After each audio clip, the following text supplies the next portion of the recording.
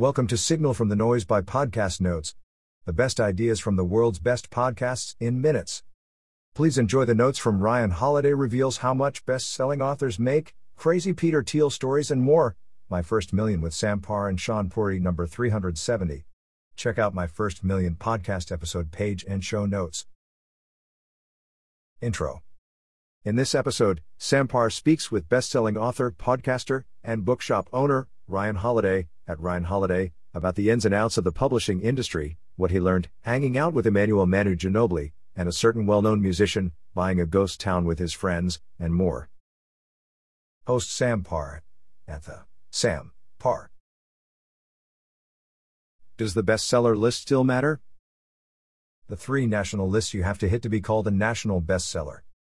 The New York Times, Wall Street Journal, USA Today. People generally don't buy books because they see them on the list. Most people don't even know where they would find such a list. Breaking down the #S of the publishing industry. The book business is actually great. The publishing industry is a $40 billion industry. The decision to put your book in paperback is a multi-million-dollar decision. Most authors have never even thought about it. On a hardcover book, the standard publishing contract is 15% of the hardcover price. In this case, an author makes 15% of $27 whether you as the customer buy it for $17 on Amazon or for $27 at an indie bookstore. A paperback sells for about $10 to $15 less than a hardcover, but your royalty is 12.5%.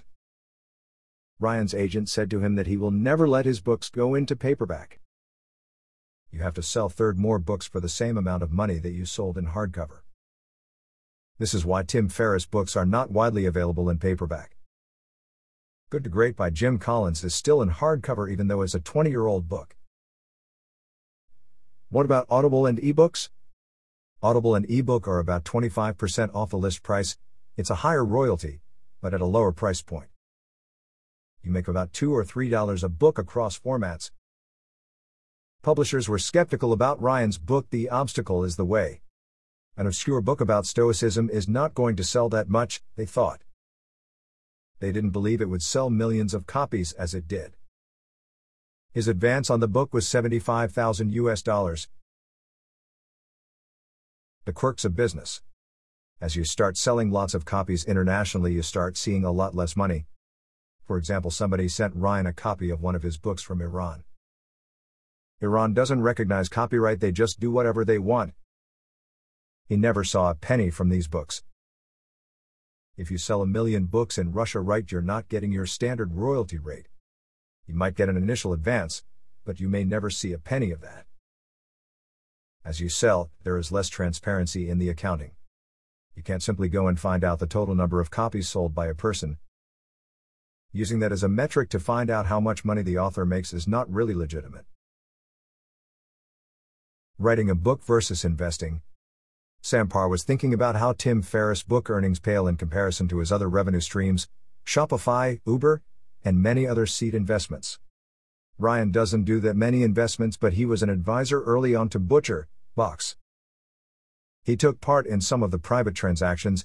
It was both humbling and surreal to get a check and realize that he would have had to sell a lot of books to get the same amount of money. A lot more money for a lot less work.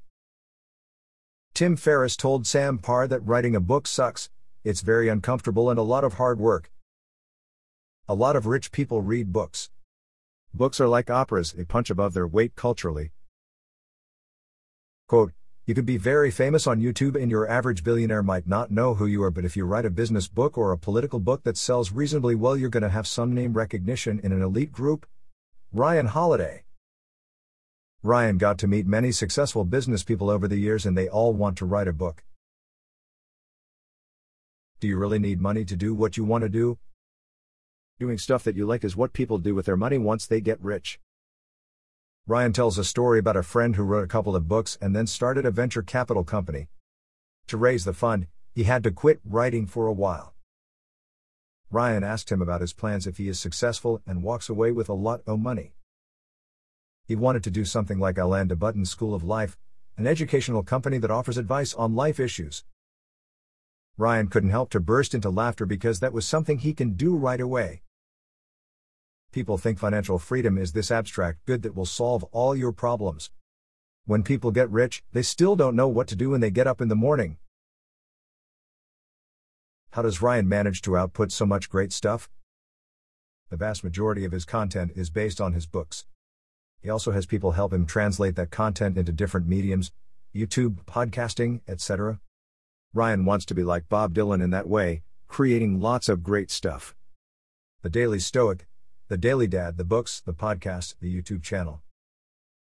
He actually likes doing it. Some people do it to make money.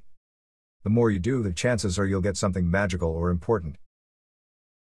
Quality and quantity don't necessarily have to be at odds with each other. He feels lucky that his books haven't sold as much as James Clear or Mark Manson's books. When you hit the 1 million mark in several months, your whole world changes. Everything shifts, expectations change, inbound inquiries change, and it becomes harder to do what you love. Quote, there are just more people who haven't heard of me than have heard of me, and that is a nice place to operate it. Ryan Holiday. Quality versus quantity. Quality versus quantity is a false dichotomy. Quality is the quantity. Quality plus quantity equals total reach and impact. You need quantity, you need the swings to get better. Imagine a stand-up comic that doesn't do much stage time. The way you get good at it is by doing it a lot. It's very hard to get to quality without years of quantity, especially online where you're giving something away for free. You should be focused on quantity because quantity is how you get to a place where what you do is worth paying for at a premium level, like with a book. Ryan sent a free email every day for 6 years. When someone says it took them 5 years to write a book, quote, I think a lot of people are baking in a lot of inefficiencies and a lot of procrastination inside that and then patting themselves on the back and saying that they're doing the thing that they're really focused on. Quality. Ryan Holiday. Most people take way too long to do things. Monthly book subscription club businesses. The book of the month concept goes back quite a bit. It used to be a way that you would guarantee a book success if you were selected to one of those clubs. The problem with the business is that not many people read in the first place. Also, the logistics are tough. At the very, very best, you're going to be able to get those books at 50% off from the publisher. The really hard part is getting to a place where you can move a lot of books and the revenue is high. Ryan thinks there are ultimately better ways to monetize that attention than a list of subscribers you have to service each month for a specific kind of book. Who does Ryan admire? Emmanuel Manu Ginobili. Manu has 4 championship rings and got inducted into the Hall of Fame. Manu is just a normal guy. Usually when you think about someone who has 4 rings you think more of like a Michael Jordan character who is fundamentally out of balance.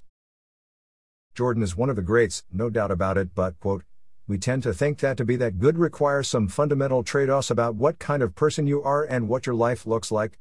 Ryan Holiday. The more successful people Ryan meets, the less impressed he is by their money or accomplishments and more about, are they good parents? How do they stay grounded in reality? Are they able to wake up and enjoy their day? Ryan wants to be world-class at what he does and be a somewhat normal person. Quote, it's almost easier to be great than it is to be good. Ryan Holiday.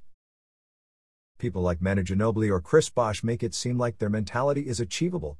They are normal/relatable. There is also a certain musician whom Ryan doesn't feel comfortable naming. The mysterious musician contacted him after he read Ryan's books and invited him to a dinner in New York. Talking to this person, Ryan realized that at the end of life, when you reflect on your success, you are going to think about, do my kids want to spend time with me? How good is my marriage? Despite selling millions of albums and flying in a helicopter just to have dinner, which is fundamentally not normal, this person still worked very hard to remain rooted in some semblance of normalcy, good relationship with his kids, married to his high school sweetheart. Peter Thiel's revenge on Gawker. Peter Thiel spent 10 years chasing Gawker because they outed him as being gay. Ryan has trouble understanding the anger and resentment that drives that kind of behavior. Sam Parr would do the same as Thiel in that situation. If someone wrongs you so casually and cruelly and you have that much power, why not crush them? Ryan compares the situation with the Count of Monte Cristo, the oldest revenge story in history. However, the problem that Ryan sees is when people start to feel like they can bend the world to their will, and that gets them sucked down other avenues, for example some of the political bets Thiel made. The pros and cons of reality distortion fields. Bending the world to your reality. It's incredibly intoxicating according to Sam. Examples of bending the world to your reality. Writing a book that millions of people read. Becoming powerful in politics. Basically, making money on your own is the easiest and most practical way for most people. Quote, I'm not a business person, I am an expert at making things that I think could be real, and even at a small scale I get intoxicated. Sam Parr. Early on in his career, Ryan saw people who could do that also destroy themselves. He used to work for Dov Charney.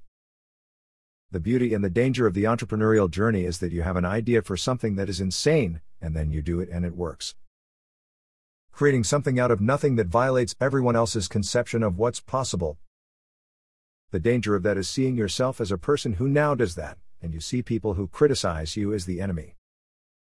That is exactly why Dov Charney crashed and burned, when you think that rules don't apply to you and you think you can bend reality to your will. Ryan's ghost town. Ryan is one of the owners of Cerro Gordo, an old ghost town in the Sierra Nevada mountains. Cerro Gordo was purchased by Brent Underwood & Co. for $1.4 million. Ryan is one of the investors and owners of the Ghost Town. Ghost Town Living YouTube channel by Brent Underwood. The content kept Sam entertained during the pandemic. Ryan's son was also obsessed with the videos during the pandemic, that's why Ryan decided to invest more money in it. Ryan Holiday has known Brent since he first hired him as his intern over 10 years ago. He didn't just randomly start a YouTube channel one day, he already had experience working with Ryan and Daily Stoic. Brent was the one who built out the systems and created the universes for Ryan. Quote, people often underestimate how long you have to spend developing like a baseline of skills before you know the sort of the man meets the moments, so to speak. Ryan Holiday. That wraps up the notes for this episode. 5-star ratings are very much appreciated. Don't forget to go to podcastnotes.org and subscribe to our free newsletter. The top 10 ideas of the week. Every Monday.